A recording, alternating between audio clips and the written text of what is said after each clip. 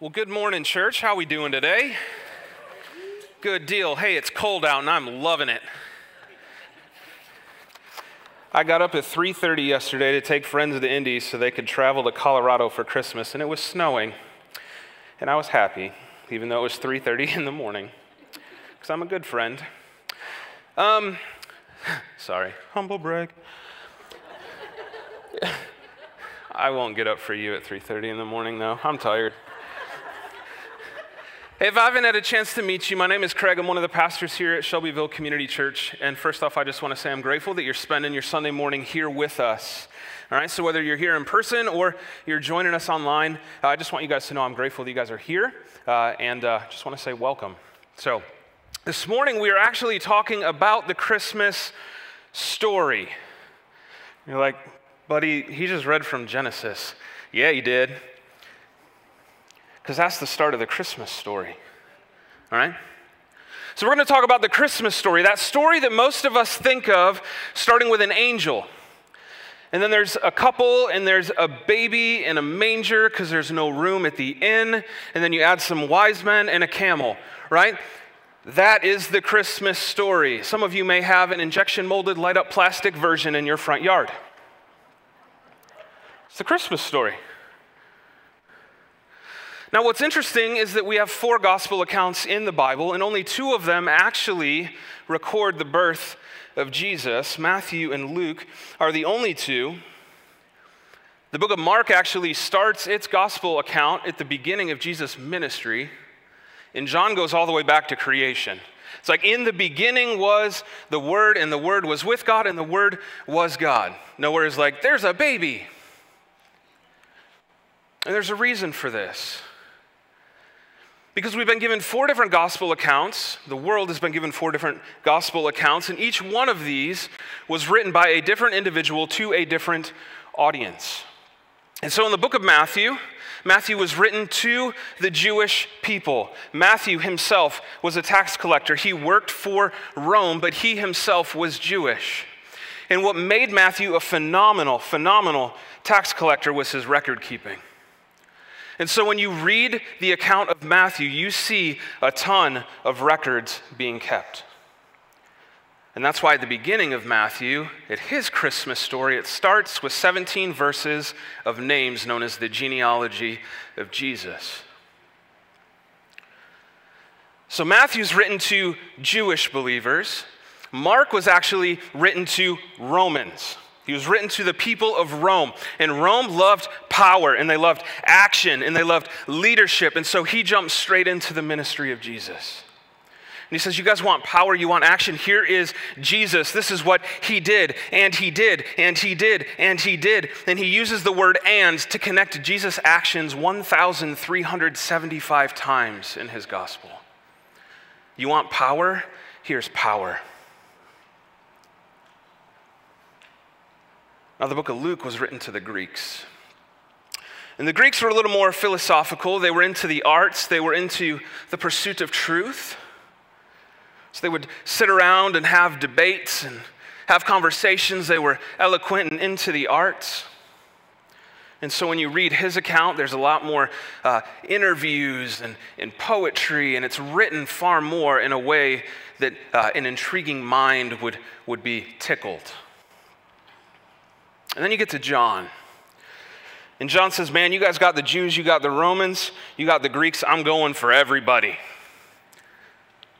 And so we see in he starts at creation, he says, you know what? This is who our Jesus is. He created and then stepped into his creation. And one of the best known verses in all of the Bible is the best offer that's been extended to all of us, and it sounds like this: for God so loved that he gave his one and only Son, that believes in him shall not perish, right? He wrote this to the world so that anyone, whoever believes in him will not perish.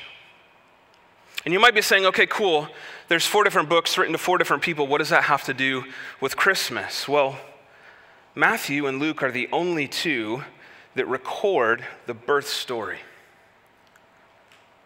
And most of us tend to turn to Luke 2 for the Christmas story. Linus did in A Charlie Brown Christmas. And I think one of the reasons that folks tend to turn to Luke instead of Matthew is because Matthew starts with a genealogy. There's no cute babies, there's no angels. It's a long list of names. And if I'm being honest here, there's some tongue twisters in there, and as a Swedish man living in Indiana, I don't have a lot of friends named after these folks. And I don't think you do either, and that's why we tend to just skip over it. But not today. Today, we're starting in Matthew chapter 1, verse 1. An account of the genealogy of Jesus Christ, the son of David, the son of Abraham. Abraham fathered Isaac. Isaac fathered Jacob. Jacob fathered Judah and his brothers. Judah fathered Perez and Zerah by Tamar. Perez fathered Hezron. Hezron fathered Aram. Aram fathered Aminadab. Aminadab fathered Nahshon. Nahshon fathered Salmon. Salmon fathered Boaz by Rahab. Boaz fathered Obed by Ruth. Obed fathered Jesse, and Jesse fathered King David. David fathered Solomon, Uriah's wife. Solomon fathered Rehoboam. Rehoboam fathered Abijah. Abijah fathered Asa. Asa fathered Jehoshaphat. Jehoshaphat fathered Joram. Joram fathered Uzziah. Uzziah fathered Jotham. Jotham fathered Ahaz. Ahaz fathered Hezekiah. Hezekiah fathered Manasseh. Manasseh fathered Amon. Amon fathered Josiah. And Josiah fathered Jeconiah and his brothers at the time of the exile to Babylon. Still no baby. After the exile to Babylon, Jeconiah fathered Shealtiel. Shealtiel fathered Zerubbabel. Zerubbabel fathered Abiud. Abiud fathered Eliakim. Eliakim fathered Azor. Azor fathered Zadok. Zadok fathered Akim. Akim fathered Eliud. Eliud fathered Eleazar. Eleazar fathered Matan. Matan fathered Jacob. And Jacob fathered Joseph, the husband of Mary, who gave birth to Jesus, who is called the Messiah. Merry Christmas. Verse 17, so all the generations from Abraham to David were 14 generations, and from David until the exile to Babylon, 14 generations, and from the exile to Babylon until the Messiah, 14 generations. Now, why didn't Matthew start his account in verse 18? The birth of Jesus Christ came about this way. Now, we could spend a long time talking about just this, but there's several reasons. I think first off, if Matthew, who is Jewish, is writing to a Jewish audience, he is legitimately listing their family tree. Matthew is giving them a list of names that they would have been able to track. They could have looked at their history and said, yep, king, yep. They're tracking. From Abraham to Jesus, they're tracking. Second, this family tree is full of individuals in need of a savior. Badly. Like, if you think your family is jacked up, spend some time with these guys and then thank God that they're not written in the most sold book of all time. This family is full of liars, cheaters, adulterers. There's incest, there's murder, a prostitute, self-absorbed, power-hungry individuals, and one of them sold their brother into slavery.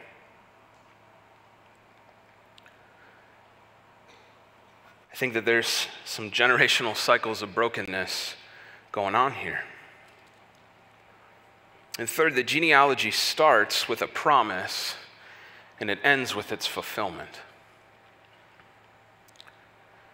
Because this genealogy starts with Abraham and it ends with Jesus. And this is the Christmas story. Let's go back to Genesis. Genesis chapter 12, we are introduced to a man named Abram. And why God goes to Abram, we don't know, but he does. He goes to Abram and he says to him, go from your land, your relatives, and your father's house to the land that I will show you. All right, so God tells Abram, I want you to leave everything that you know. Now, for most of us, we would hear that and we would say, yeah, that sounds a little scary, but to Abram, that was almost devastating. Because all of his safety and security was found with his tribe, with his clan, with his people. So God says, pack up everything and leave. Leave your safety, leave your security, and I want you to go, and I'll tell you when you get there. Notice he doesn't give him a destination. He says, I just want you to go, and I'll tell you when you get there. And then God starts his promise to Abraham in verse 2. He says, I will make you into a great nation. I'll make you into a great nation. Now at this point, Abraham's 75. He's 75 years old and he has no children. So Abraham's got to be thinking to himself, man, I'm not even a great grandpa. How am I going to be a great nation? You want me to leave everyone I know, and you're going to make me into a great nation. And then God continues. He says, I will bless you and I will make your name great. Right? I will make you famous. But if you're asking me to leave everyone I know and go to a place where nobody knows me, I'm going to be forgotten by the people that I know. How am I going to be famous in a land where nobody knows me? And this is where things take a big time left turn. God says, and you will be a blessing. And you will be a blessing. Now, this is a massive mind bender. Because if you read the Old Testament, there does not seem to be a ton of blessing going on. In fact, most people struggle with the level of violence found in the Old Testament.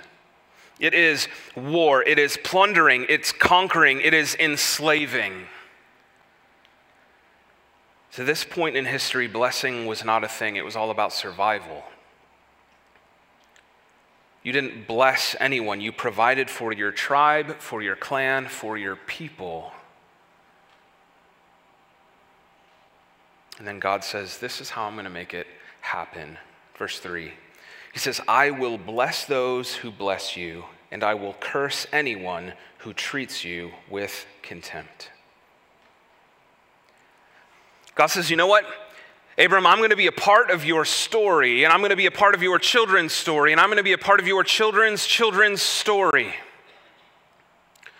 And I'm going to be a part of this story until the very end, and there is nothing that anyone can do about it.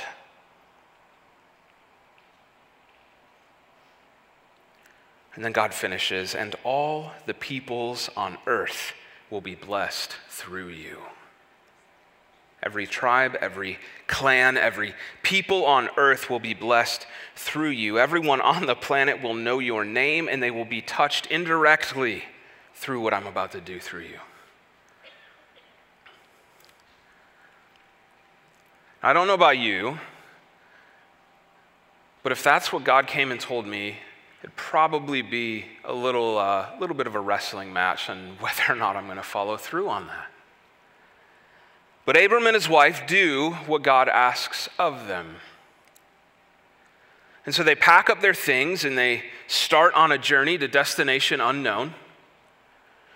And a lot happens in the following chapters. I mean, they find themselves in Egypt.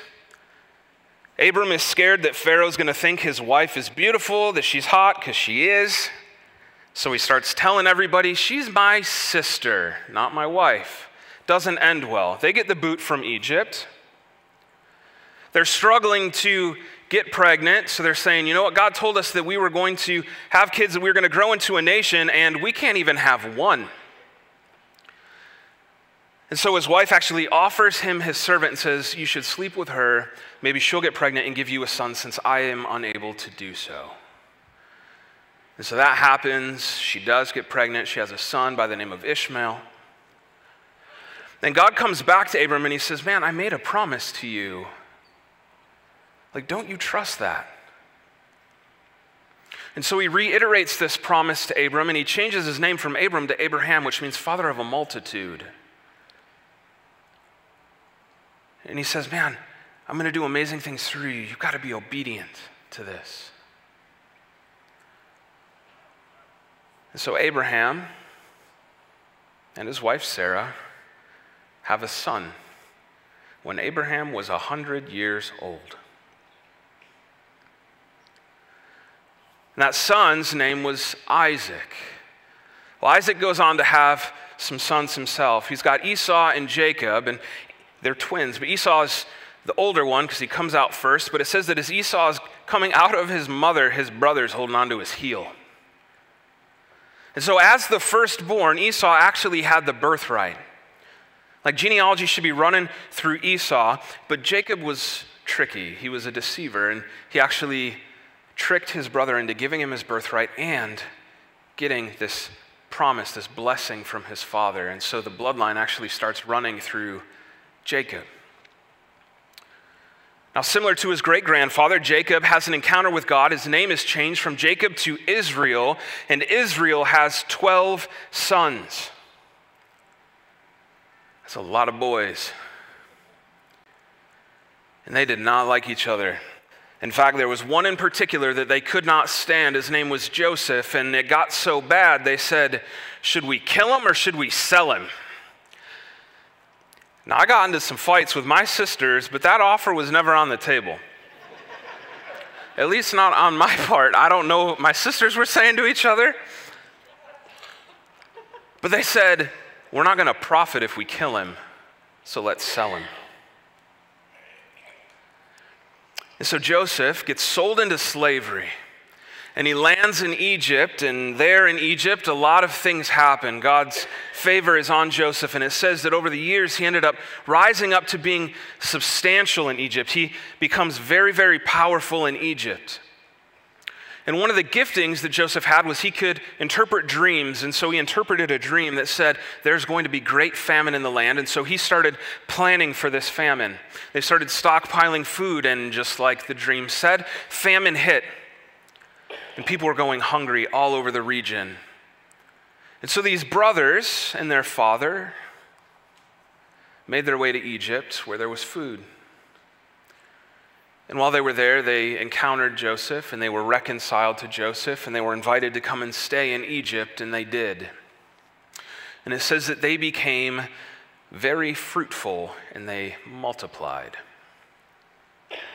So these 12 sons had a lot more sons, and they got so numerous over the years of living in Egypt that they became so numerous that Egypt was scared that they were actually going to overthrow them. And so Egypt enslaved all of them.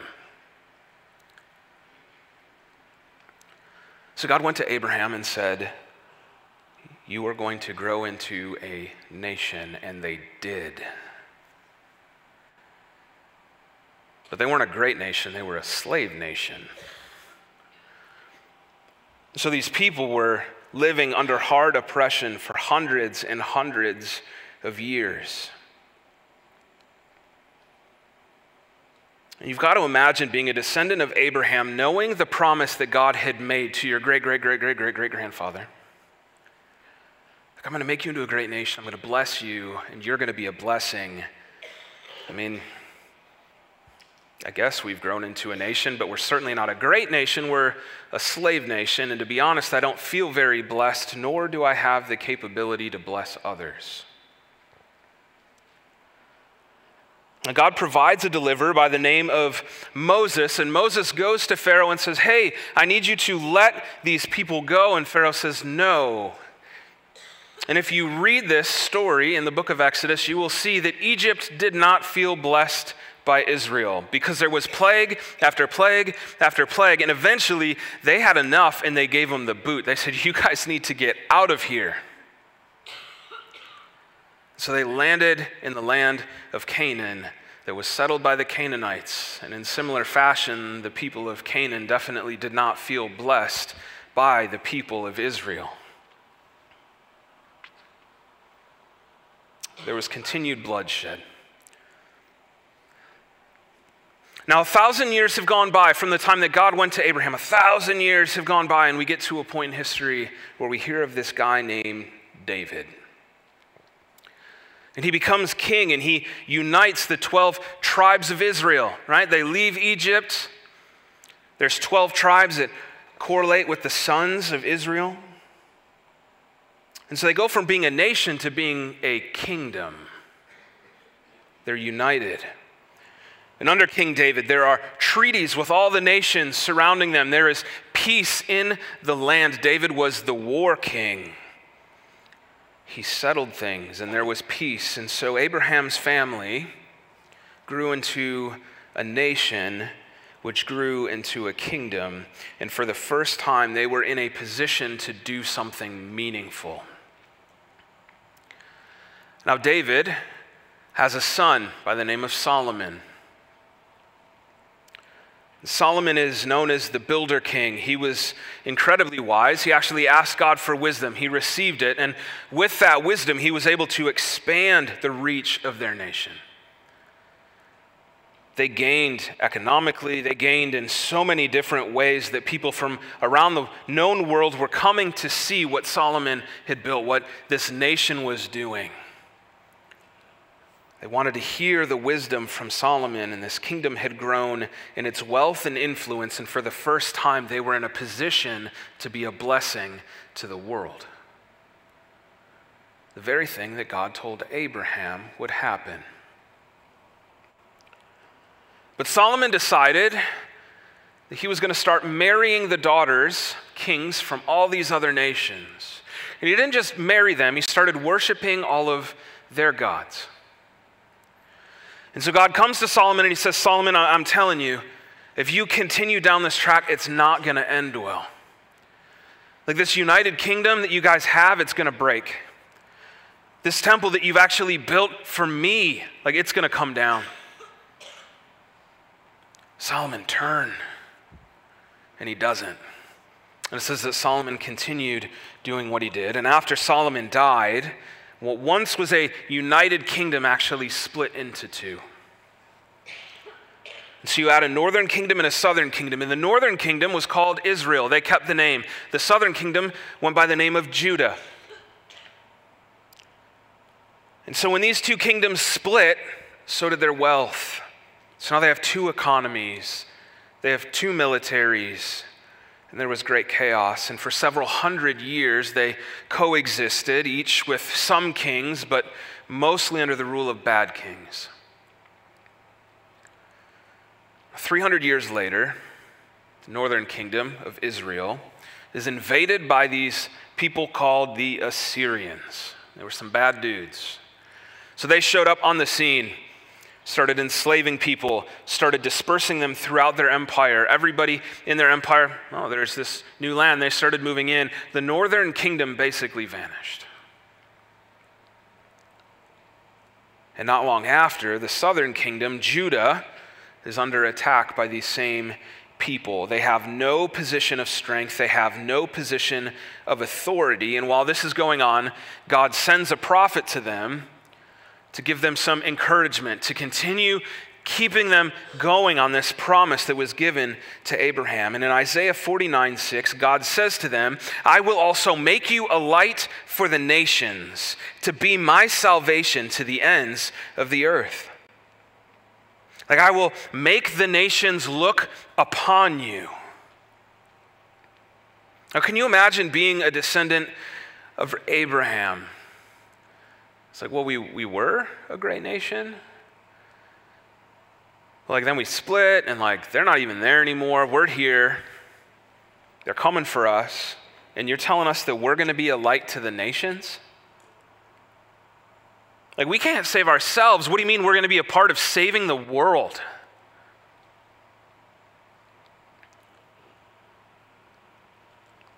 And soon after this prophecy, Assyria ends up taking over the southern kingdom of Judah. And they become what's called a vassal state, meaning they still existed, they still functioned somewhat the way that they did, but they were under the rule of Assyria. And while under Assyrian rule, a new empire was growing in strength, and they became the bad boys on the block. They were known as the Babylonians, and they were brutal. And so while under Assyrian rule, Babylon shows up, and they sack Judah the way that Assyria sacked Israel. They enslave a ton of people. They start shipping them out in exile. People are distributed all over the region. They came in, they slaughtered their army. And that temple that Solomon had built was brought to rubble. The very thing that God warned Solomon was going to happen happened. And this was an extremely low point for the descendants of Abraham. And what's crazy is just as quickly as Babylon took power, there was another superpower on the rise, the Persians.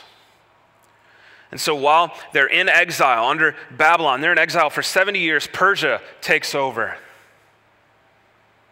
And they actually are granted a little favor with Cyrus, the king of Persia, and he actually says, hey, you guys can start going back to Judah. And so there's wave after wave of Jews leaving all of these different areas and going back to settle back in Judah. They rebuilt the temple. They rebuilt the walls of Jerusalem. But they're pretty spiritually apathetic. They've been beaten up. They've been beaten down. And so just like before, God sends a prophet to speak into them. And this time it was the prophet Malachi. And in Malachi 1:11, we see God tell the people of Judah, he says, my name will be great among the nations from the rising of the sun to its setting. Incense and pure offerings will be presented in my name in every place because my name will be great among the nations, says the Lord. Now again, imagine being a descendant of Abraham. Right? This prophet shows up and is saying, you know what? God says his name's going to be great, right? Yahweh thinks that he's great. And as I read this, I think to myself, this sounds like your kid's sports team that just gets obliterated week after week after week in whatever team they're on, and you're the parent that's just like, you got it, buddy. You're going to make it. So they're sitting here listening to this. What is this, encouragement? Like, you've got it, like, keep going. Like, are you kidding me? Are you kidding me, God? You're not great. Your name's being mocked. Like, you're a joke amongst the nations. Like, you're pathetic. You can't take care of us. We can't defend ourselves. We can't even feed ourselves. And you're over here saying, your name will be great? Are you kidding me? We will never be a great nation, and the name of our God will never be known. But God isn't finished. He says, from the rising of the sun to its setting. Right? The sun rises and the sun sets everywhere on this planet. He's saying to the ends of the earth, people are going to know my name. Everywhere will hear my name. And incense and pure offerings will be presented in my name in every place. Right? Everywhere that there is worship, there are going to be people that recognize who I am and worship me. Across the globe, where the sun rises and where the sun sets, there will be worship because my name will be great amongst the nations. And again, the people of Judah, they just couldn't hear it. Because first it was Assyria, and then it was Babylonia, and then it was Persia, and here come the Greeks. And this man you may have heard of before by the name of Alexander the Great. Alexander the Great, he was known for his military conquests. He was known for his political control. He was also intent on spreading Greek culture, spreading a common language. Now again, imagine being a descendant of Abraham. You've been run over again and again and again and again, and now you're being run over by a guy whose name is Alexander the Great. You've got to be thinking, man, Yahweh thinks his name is great. You know who's great? Alexander is great. Zeus is great. Apollo is great. Hermes is great. Aphrodite is great. You think we're going to be a light to the nations? Like we are low man on the totem pole, literally getting kicked around. Yet somehow we're going to be a part of the salvation of the world. Now, tradition tells us that in the year 63 BC, a man by the name of Pompey also went by Pompey the Great. He was from Rome. And he shows up to the region that we now call the Holy Land. And he started conquering. Tribe after tribe, village after village, he showed up and he slaughtered. And he took. And it says that he rode up to Judah and he gets to Jerusalem and he scales the walls of Jerusalem and he sacks Jerusalem. And he rides his horse into the city and he actually rides his horse up onto the temple. This was insane as a Jew to see this guy just completely disrespect this place of worship, this house of the Almighty God. And Pompey the Great gets off his horse, he slaughters the priests, and he goes into this room known as the God Vault. Ancient temples, they had a room where they would keep their idol, where they would keep the image of their God, their deity. And whenever there was a celebration, whenever something happened, they would pull out the image, the likeness of their idol so that all could see and all could worship. And he walks into the God Vault, what in the scriptures is called the Holy of Holies. And he finds an empty room. And he laughs. Why do these people have a temple with nothing to worship in it? What a pathetic religion. These people have a temple and a non-existent God. What's all the fuss?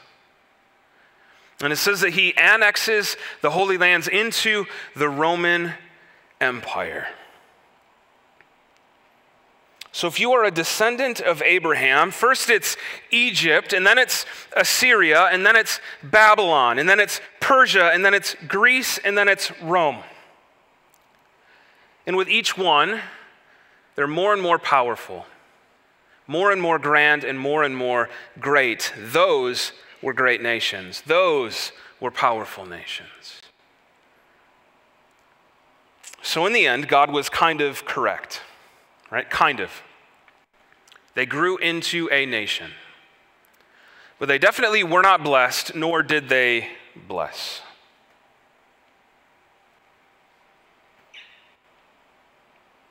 All of the nations would not be blessed through Abraham.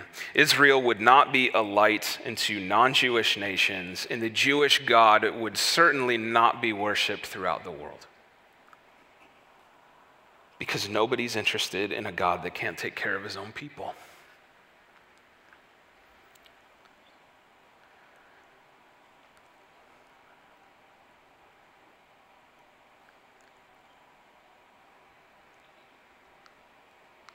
And this is what makes the Christmas story so remarkable.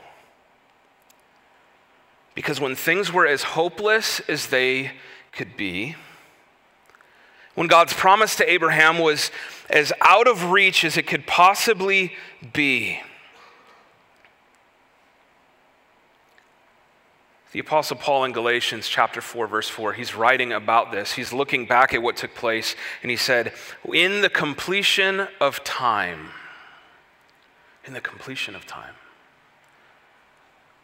when things were the way they needed to be,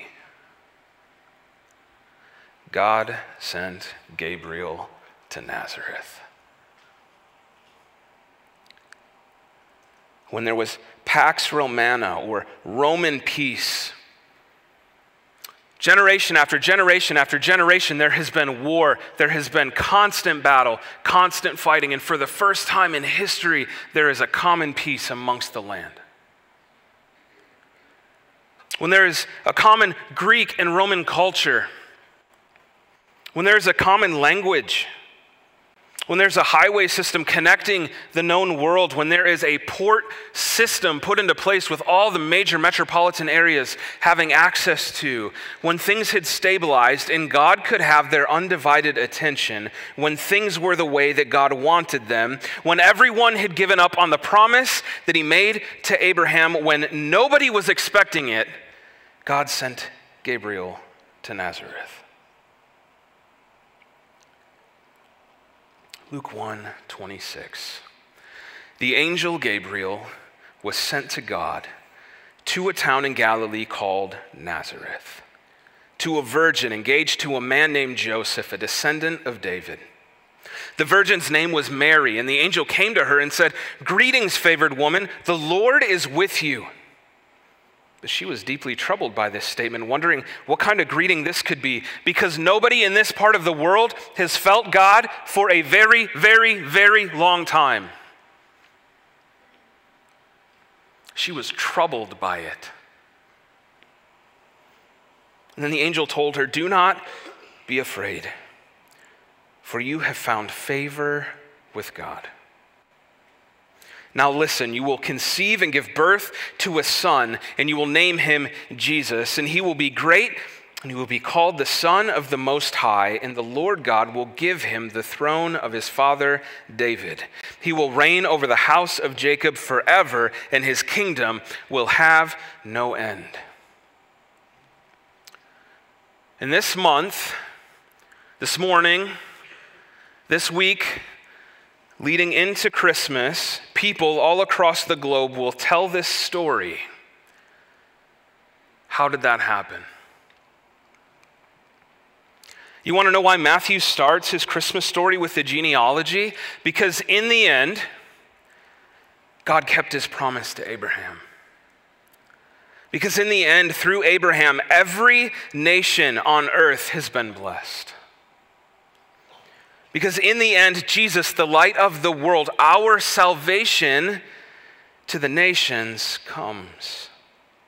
Because in the end, his name is great. From the rising to the sun setting, and everywhere that people worship, there are people who recognize him. When the time came to completion, God sent his son, and that is the Christmas story. That's the Christmas story. Who's putting that in their front yard next year?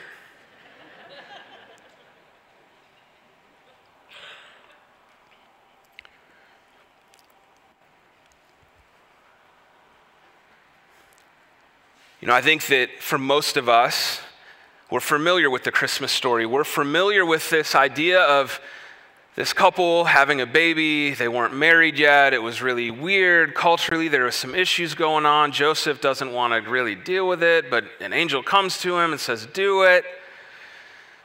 They have a baby. They put him in a trough because there's no room. Like, we're so familiar with this story.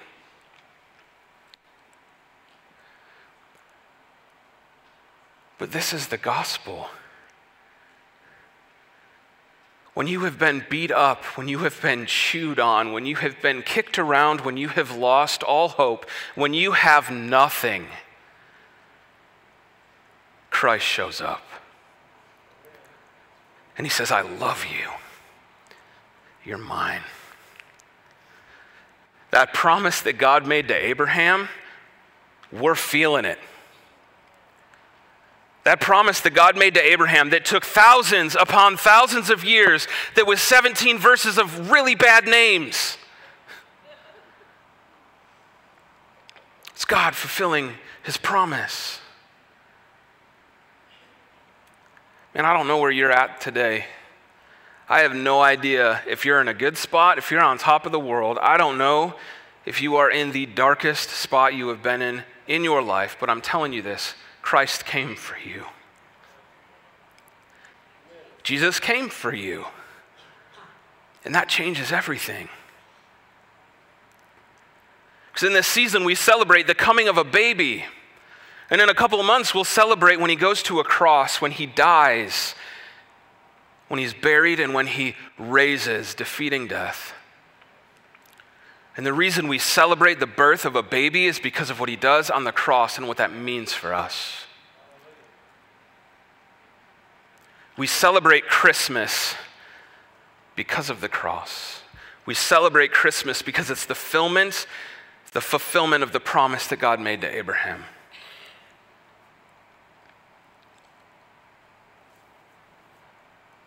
One of my favorite Christmas songs, I only have one, and it's this one. My wife tells me I'm Scrooge. It's the song, "Come Thou Long Expected Jesus." And I think that that title is so incredibly fitting when you look at how long it took for the fulfillment of this promise. Come, thou long expected Jesus. In Egypt, come Jesus. Under Assyria, come Jesus. Under Babylon, come Jesus. Under Persia, come Jesus. Under Greece, come Jesus. Under Rome, come Jesus. For you and I today, come Jesus.